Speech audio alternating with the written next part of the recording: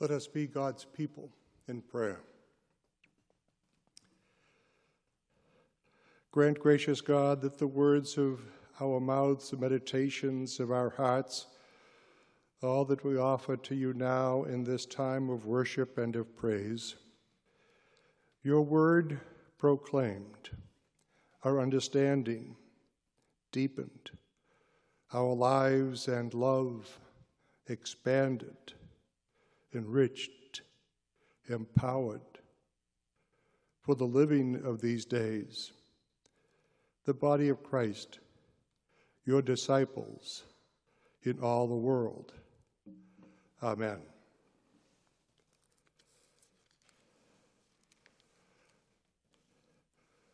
First, this morning from the book of the prophet Isaiah.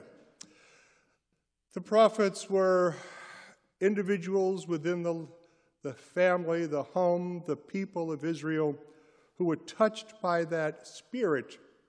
The Spirit didn't come at Pentecost. The Spirit appeared at Pentecost in a new and wondrous way, but the Spirit had been moving from the very beginning, of course.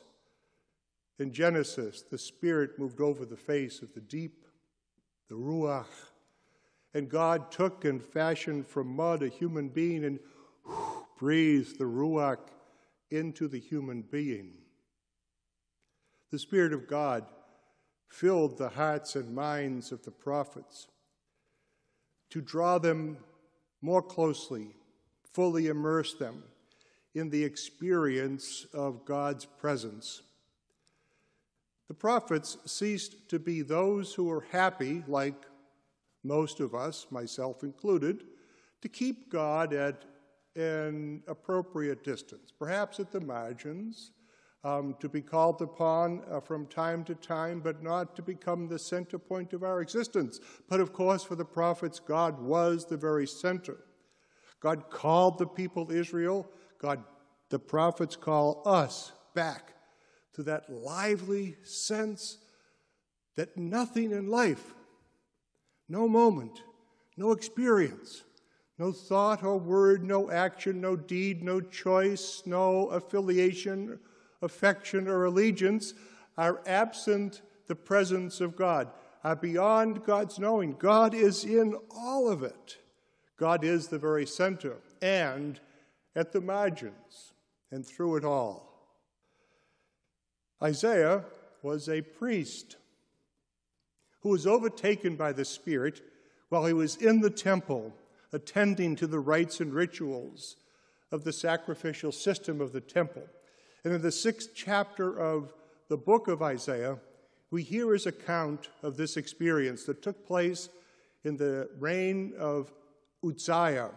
There was no universal calendar in those days, so time was marked by the reigns of kings, monarchs, princes, etc. And in this narrative, there appear some strange creatures, seraphim, who seem to be some kind of angelic or heavenly beast that express and communicate and transform Isaiah in the process.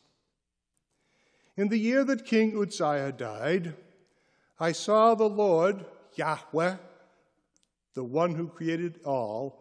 I saw God sitting on a throne, high and lofty, and the hem of his robe filled the temple.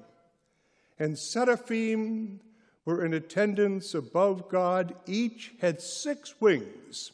With 2, they covered their faces. With 2, they covered their feet. And with 2, they flew. And one called to another and said, "Holy, holy, holy is the Lord of hosts. The whole earth is full of God's glory." In the Hebrew, chabod, chabod, chabod. Holy, holy, holy. To be holy. The heaviness, the fullness, the power, the otherness of God. That God is so far beyond us. This presence of God now revealed to Isaiah. And the hinges on the doorposts and the thresholds themselves shook at the voices of those seraphim who called, and the house was filled with smoke. And I said, "Woe is me!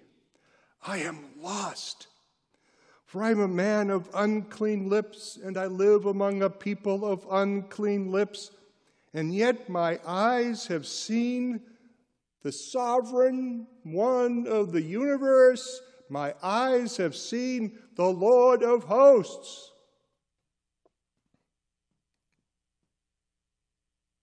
Isaiah has had an experience that all of us long for, but also fear that we will actually see God.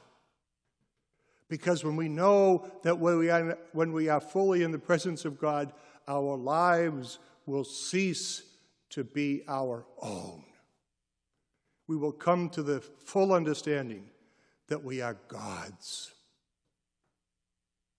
not unto ourselves. And then one of the seraphim flew to me holding a live coal that had been taken from the altar with a pair of the tongs. And the seraph touched my mouth and said, "Now this burning coal has touched your lips. Your guilt has departed. Your sin is blotted out." And then I heard the voice of the Lord saying, "Whom shall I send? Who will go for us?" And I said, "Here am I. Send me." Amen. So in this passage, brief but full of meaning, Isaiah goes from the point of being, "Woe is me, for I have seen the Lord," feeling completely inadequate and so unclean that he ought not to be in presence of the Holy One, to now standing to proclaim, having been found his sin, his lips cauterized and his sins abolished by the loving presence of the seraph who brings to him the burning coals from the incense. "Here am I, send me." This gift is not restricted to Isaiah in the inner sanctum of the temple thousands of years in the past. But this God who is at the center of the temple is at the center of the universe and of our lives, and is reaching out to us in love, not to assure us that everything that we've ever done is good, because Lord knows it's not.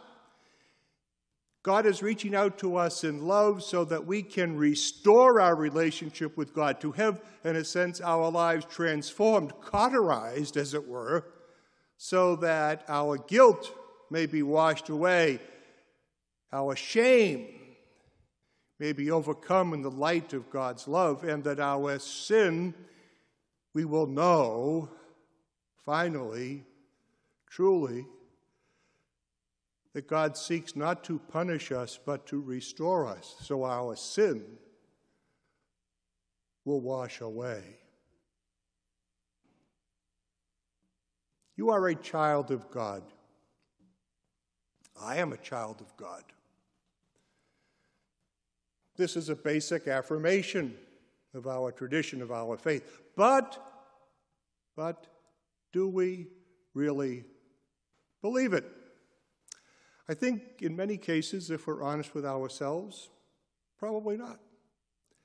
We may subscribe to the idea that other people are certainly the child of God, but probably not me, because I'm, I know who I am.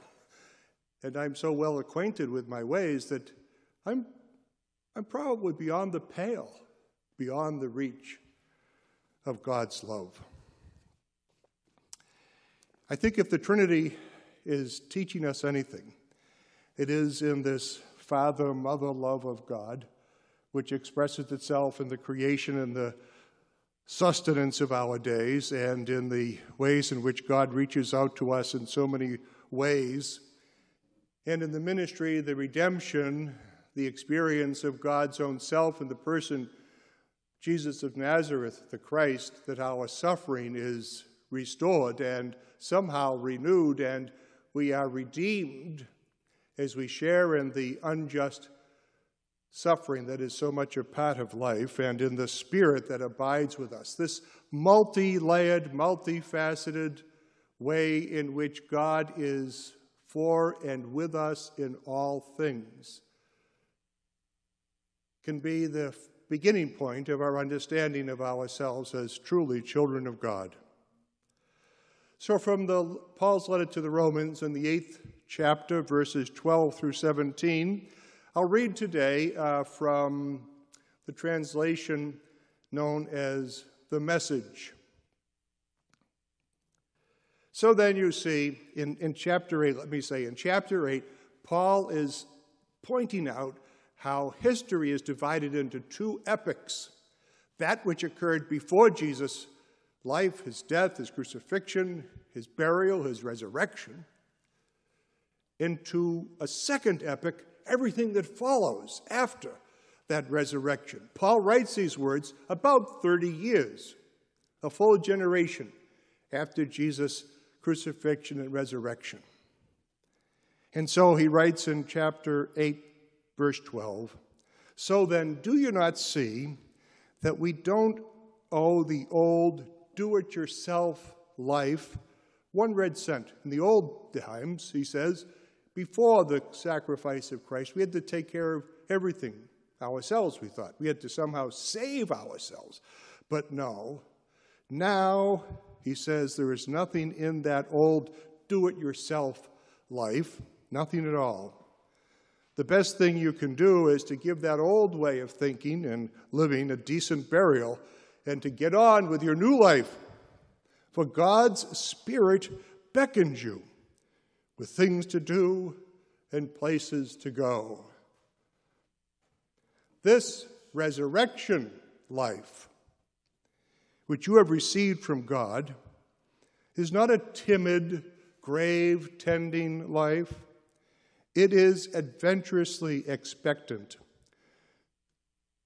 so that we might greet God with a childlike question, "Where next to shall we go, Papa?" God's Spirit touches our spirits and confirms who we really are. We know who God is, and we know who we are. Children of God. We know that we are going in a way in which we will get what is coming to us, that great inheritance, to go through exactly with Christ what Christ has gone through, that suffering, going through those hard times with him. Then we certainly know that we are going to go through the good times with him as well. Amen. We know who God is, and we know who we are, children of God, and that we're going to go through the hard times, and Christ will go with us through the good times as well. Richard Rohr has written, "On my own, I don't know how to believe that I am a child or heir of God. On my own, I don't know how to believe that I am a child of God. It is in being together in our wholeness with the entire body of Christ that makes it somehow easier to believe that we are beautiful." This is a great phrase. It's in being together with the whole body of Christ becomes easier to believe that we are children of God, that we are beautiful. This is the power, of course, of the church. The unconditional acceptance, the ready welcome, the extravagant welcome that we receive. I want to share with you a couple of passages from a wonderful book that Dr. Jerry Karugian lent to Jerry and me several weeks ago. It's entitled The Boy, the Mole, the Fox, and the Horse. I don't know if you've read it or heard of it. It's written by Charlie Maxey, who is from Great Britain, has lived much of his life in Africa. It's a book, as he says, that is written for those who are 8 and those who are 80, and everywhere in between. Wonderful illustrations, and it's a great little book. I've spent a lot of time with it. So the horse, there's the boy, the little boy, the mole, burrowing under the ground, a fox, and a horse. And they're on a journey together, the journey of life. And the horse, in the course of the narrative, becomes the font of great wisdom by which they each find their own true way. Sometimes I worry that you'll all realize I'm ordinary, said the boy. And the mole replied, love doesn't need you to be extraordinary.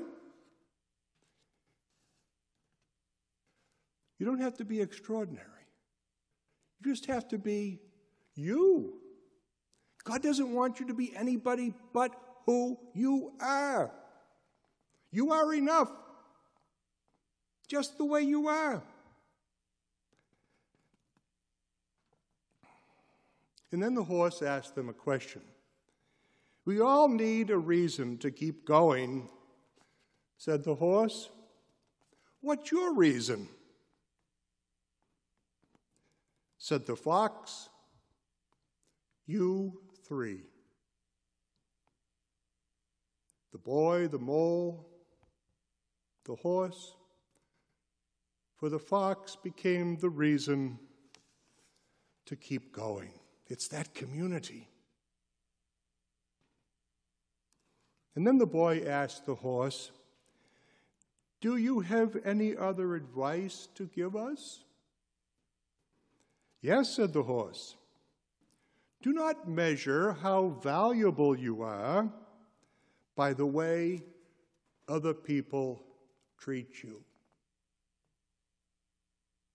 Do not measure how valuable you are by the way you are treated by other people. Always remember, no matter, you're important and you are loved, and you bring to this world things that no one else can. And the horse concludes, sometimes all you hear about is the hate. But there is more love in this world than you could possibly imagine. Sometimes all you hear about is the hate. But there is more love in this world than you could possibly imagine.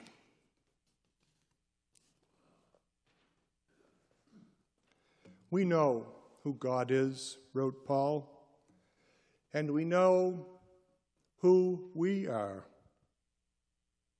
the children, each one of us, the child of God. We will go through the hard times, yes, and Christ will be with us. And we will certainly grow through the good times, again, with Christ. For in community, in the body of Christ, in our love for each other, each of us will discover, yes, I too, even me, a child of God. Amen.